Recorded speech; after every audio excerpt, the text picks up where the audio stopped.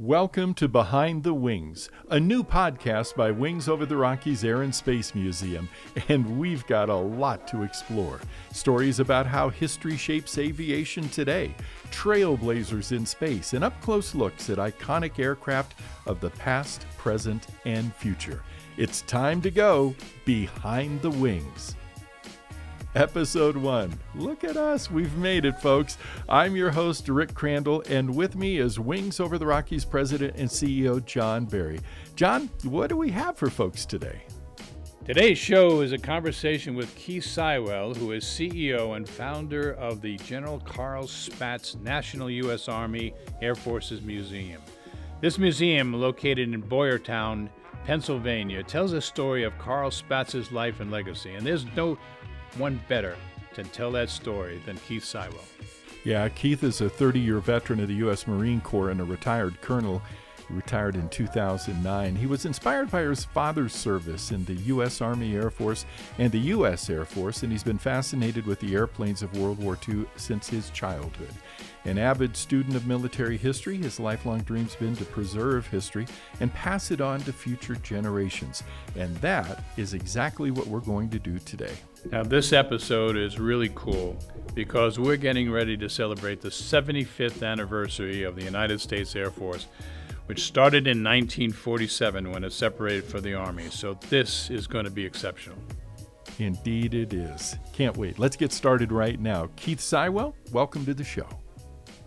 It's great being here, Rick. Thanks. Before we jump into General Spaatz, how about if you share a little bit about you and your career and how you ended up where you are? Okay, well, let's go back to the beginning.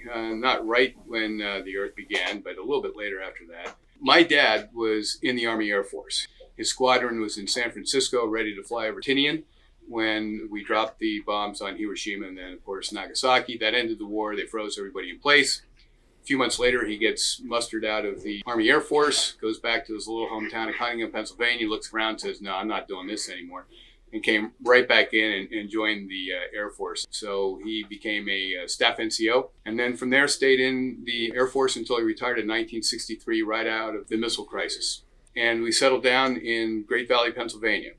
Fast forward, high school, college, joined the Marine Corps. I stayed in for 30 years. I retired in 2009 from the Marines as a full colonel, and did a couple other great transition jobs, and then I basically stumbled into Boyertown one day. It's a little bit more than that, but got into Boyertown one day, was looking around for the Spaatz Museum that I knew had to be there, but there was no museum, and that's actually the first time I came up with the idea of wanting to change that, because he had done so much, and it would be great to have a museum that would really be established on the basis of Spaatz legacy. And of course, you know, my father's own actions in the war and his service in the military had a lot to do with that ambition as well. Good. So Keith, when did it start? What year did you start the museum? Well, had the Articles of Incorporation in August of 2017. We did a groundbreaking ceremony of a building that's being leased to us that we're using for the museum on October 17th of 2018. We actually started the demolition of that building and taking over the 5,000 square feet that were allotted to us probably in January of 2019. And then through a lot of hard work and a lot of great support, we opened on October 2nd of 2021. Yeah, right around 3 years. Math for Marines, 2 years. True fact. So I know when we talked about creating this podcast, John was pretty excited about Carl Spaatz for this 75th anniversary commemoration of the U.S. Air Force and fairly insistent that we include him early on in this schedule. I thought, okay, that's great. I was in the Air Force. I worked at the Air Force Academy at a time. I knew that Carl was interred there at the cemetery there. But when I started looking to get ready to talking with you at just what this man accomplished, I mean, forget Chief of Staff of the U.S. Air Force, everything he had done prior to that would have been enough for a career. Yeah, he really packed a lot in this, basically a standard 30, 35-year career or whatever. I mean, it was pretty amazing, especially a kid from a small town like Boyertown who did so many wonderful things and stood toe-to-toe with great luminaries like Winston Churchill, Eisenhower, Roosevelt, and so forth. He was president, the only American officer president present at all three surrender ceremonies. So yeah, quite the efforts. He's got an amazing legacy, he really does. Let's go back to the beginning because it's pretty impressive. In fact, he graduated from West Point in 1914, and then shortly after that, he was part of the beginning of the Air Corps. I mean, can you give us a little bit of that very beginning? Because some of the officers came part and parcel as part of the Army Air Corps later on, but he was 2 years right out of West Point and right at the beginning. Sure. Well, he like you said, he graduated in 1914 and was actually commissioned as second lieutenant in the infantry. And his first duty assignment was at the 25th ID out in Schofield Barracks in Hawaii. And I think some things happened to him at West Point that made him decide he really didn't want to stay in the infantry for so long. Young men at that time, they're very enamored with this new service. I mean, flying these man-made machines, that was cutting-edge technology. Jumping right into an F-18 or an F-35 without really much of any kind of training or anything. I mean, they were really jumping into it and risking their own lives. He joins the Air Service, and not too long after that, he gains his first, significant incident action in the Mexican service campaign that went on when I guess it was Pancho Villa who was making these raids across the United States on the southern border. And he came into contact with many people that would be great luminaries of their own. MacArthur was down there at that time, Patton, as well as Blackjack Pershing, which is real interesting. Spaatz wanted to get General Pershing up into the air and show him what he could do. And he kept badgering General Pershing. And finally, Pershing got a little abrupt with him and said, "No, Lieutenant, I'll let you know when I want to go." That's a good story. And then, of course, during World War I, he started out as a fighter pilot and got 3 kills, as we understand. So can you tell a little bit about, his early combat experience? Yeah, but interestingly enough, I mean, he was signed to a fighter squadron in France, as you stated. But when he got there, just like all the other Americans, they wanted to get up in the air and be a hotshot pilot and, knock down some German airplanes. But they said, "Oh, not so fast, Carl. What you're going to do instead is you're going to develop the training school, and you're going to be responsible for building and grounds. Worry about flying an airplane later."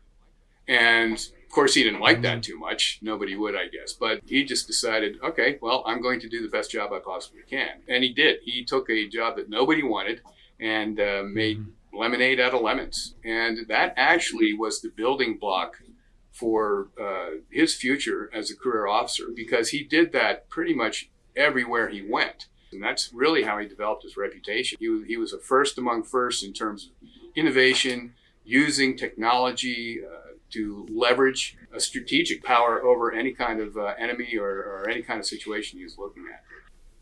The little bit I was reading about him earlier today, strategic is the word that kept coming back to me as I was reading through it all. He had an innate sense of how things would play out. It seems like, to me, to my perception of it anyway, from reading, he was about 10 miles down the road further than anybody else was as he was seeing what was about to happen, right. In North Africa, in the Mediterranean. Well, interestingly enough, if we could go back to like the 1920s, I mean, he did see a lot of things. Of course, he's in the Air Service. It was a brand new technology. It was a brand new environment, really. And so they were allowed to think way out of the box because nobody thought about this stuff before. Right. So, before airplanes came around, nobody thought about aerial refueling. Well, why would you need to? Right. Because there weren't any airplanes. After World War I, some people started to think about it, but really it wasn't until the 1920s that people thought, hey, maybe we can get these airplanes up in the air a little bit longer if we refuel them somehow. As a matter of fact, in the 1920s, the longest record for keeping an airplane in flight up until Spaatz took his crack at it was 45 hours. And they did this question mark flight, a proof of concept test of aerial refueling. And they actually smashed that record that was done previously. 45 hours? Heck, they did 150 plus. Yeah, to put that in context, 150 hours is more than 6 days in the air. You've got to eat, you got to stay awake, all those kinds of things that need to go on. And this really demonstrates the physical courage and moral courage that Spaatz had that really served him well and the American people well. Well, You mentioned about the fact that he was a major. We have to understand the days and the times. He graduates from West Point in 1914, and he's a major by 1920. Okay, but he's not a lieutenant colonel until 1935, 15 years later. Any insight there? Yeah, part of it was World War I, because when the United States Army expanded to this level that it did, it gave people a lot of temporary ranks. The rank structure was based totally on seniority back then, so it was very slow. Yeah. Look at Eisenhower. He's another example. Matter of fact, he used to complain that he was the longest-serving major in the entire Army, which included the Air Service and the Army Air Force. Before we jump into to the U.S. Air Force a bit, I'm curious about the perception of these flyboys, by the military at that time, certainly in World War I, but in that time when Spaatz is coming up through, he's not getting unlimited support. I suspect there's some pushback from Marines and Army and the folks on the ground. I kind of by comparison sometimes think of the Space Force today and some of the pushback they get from the regular Air Force guys who are like, what's this all about? What was there some of that? Was he dealing with some jealousies and issues? Oh, absolutely, because you have the Air Service now coming out of nowhere and an unproven air arm, right? Because the only thing anybody thought it could be used for was just observation, because we had done that in the Civil War with balloons. So the Army was looking at the Air Force as simply, or the Air Service, I should say, as simply an adjunct to their ability to see the enemy where he is and try and get fire on a particular position and things like that. World War I changed that a little bit, actually quite a bit. And then the regular Army still looked at the Air Force as a competitor for its own internal money. Then you also had inter-service rivalries because you had the Navy, and the Navy had its air arm, and they were thinking in ways of aircraft carriers. And so everybody was just vying for the money, the resources, and don't forget, after 1929, you had the stock market crash, right, in October of 29, and then resources were continuously really difficult to obtain by any of the services just to survive. So yeah, there was a lot of infighting. And then when you had Billy Mitchell, who was stating that air power is the absolute war winner, you're not even going to need any of these armies and ships. And that really made a lot of people mad, jealous politically, in the military, and everything else. So yeah, everybody's clawing for resources, money, and funding and training and everything. Man. All right, Keith. Well, we got the beginnings of his years, so let's kind of move towards closer to World War II. In 1929, he was switching over into the bombardment side as opposed to the fighter side. And again, he was doing those odd jobs and picking up the responsibility. But what I really found fascinating, that he was over there in England during the Battle of Britain in 1939, even before the United States entered in World War II. So can you give us a little insight between those, maybe the late 1920s to the beginning of World War II? Sure. The Army Air Force, or the Army Air Corps at that particular time, was looking at strategic bombing. And why was that going to be a big deal? And what they had to do is they kind of had a hedge on things, because when you're looking at the United States after World War I, it became very isolationist. The reason was because of the outcome of World War I, because there was no lasting peace. It wasn't the war to end all wars, but they certainly wanted it to be for the U.S. So there was not a large hard pouring from the American people to increase an offensive capability. And those who had the foresight to see the level of importance that the bombers could make had to try and put it in a defensive method. So that's why the Flying Fortress was really conceived not necessarily as an overseas bomber, but really as a defensive bomber for the United States, able to hit ships out in the ocean. And that's really one of the first reasons why it was called the Flying Fortress, because it was supposed to take up the defensive concept of a fortress, but this one a flying one instead of a big concrete one on the ground on our coast. But in any event, you had really smart guys that were trying to be able to get these airplanes to fly long distances over water and be able to intercept enemy ships as they'd come across the Atlantic Ocean. So fast forward to 1940, you had the Battle of Britain ongoing, right? So Spaatz gets sent over there as kind of a liaison officer, observer.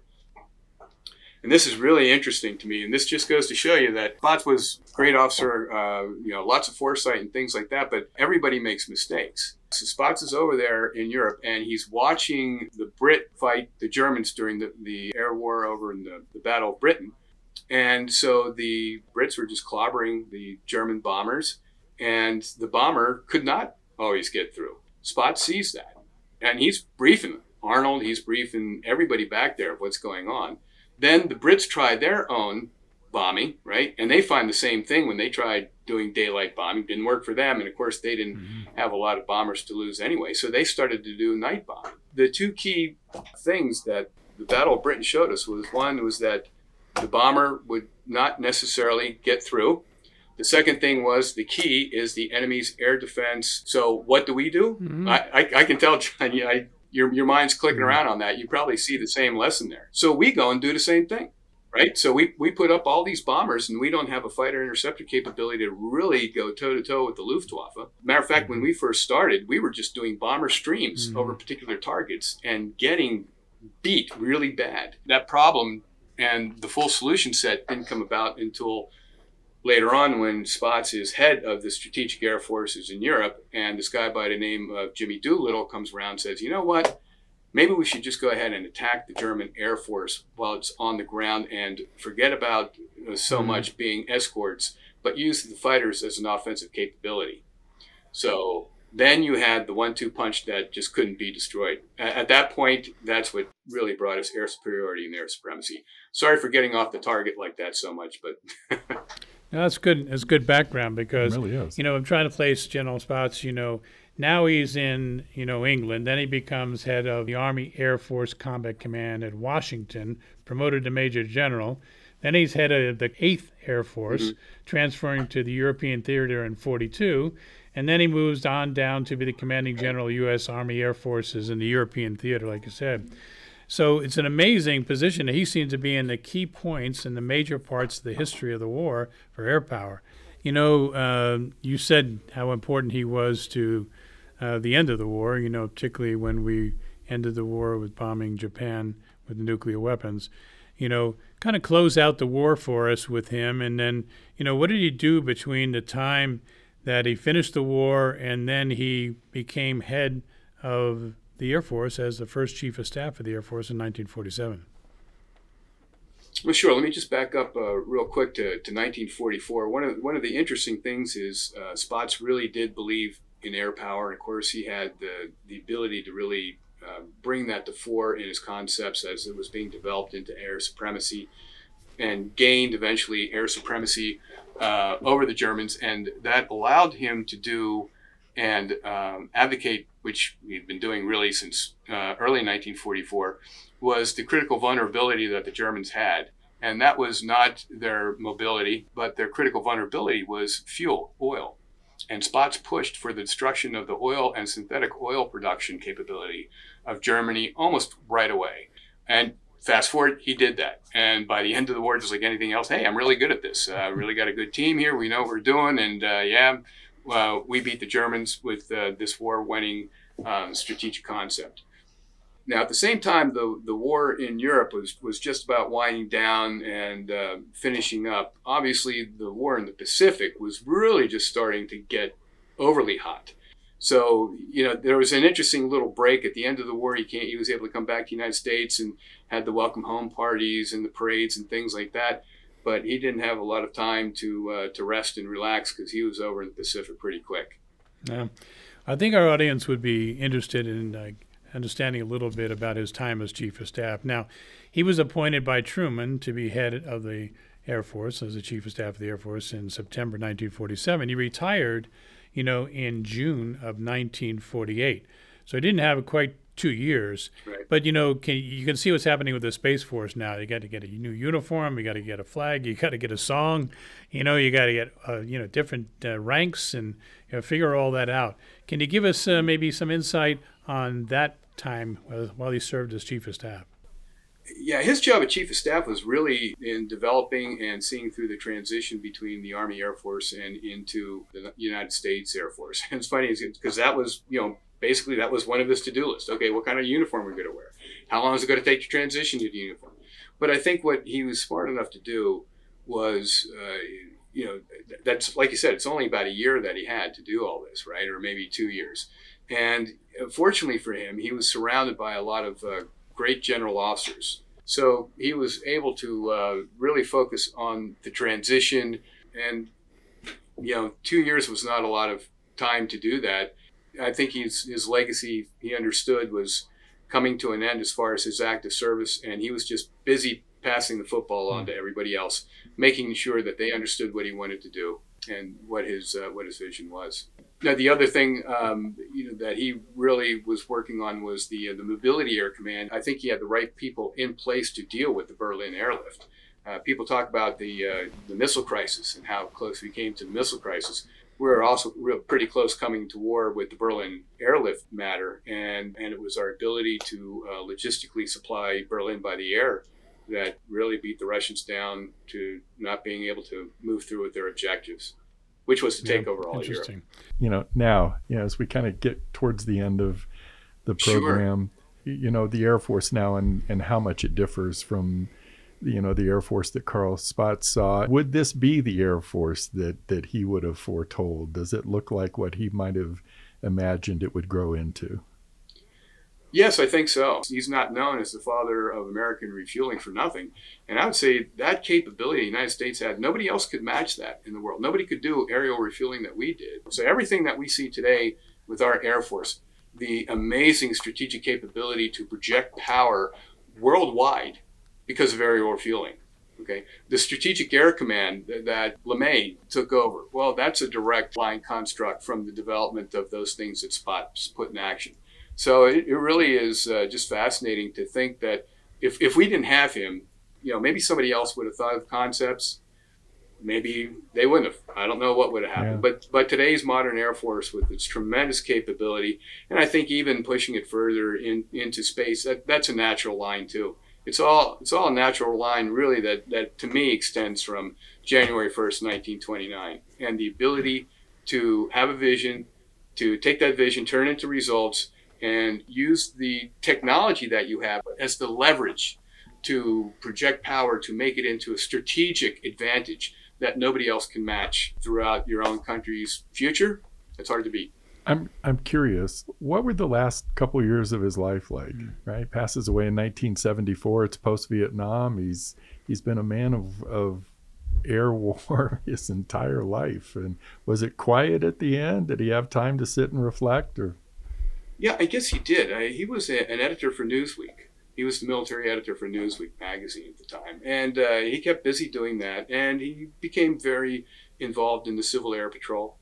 And I think he was really big on understanding that the youth is obviously the key to our future. And that's where you need to develop those types of young men and women to be our future leaders and defenders of our freedom and liberty well into the hopefully next millennium. So, John, I think maybe it's time for us to let Keith go. Before we do, Keith, though, I think we'd be remiss if we didn't give you just a quick chance anyway. Anybody watching who may be in the neighborhood of Boyertown or headed that way over the summer, passing through, let them know where this museum is and how to get to you.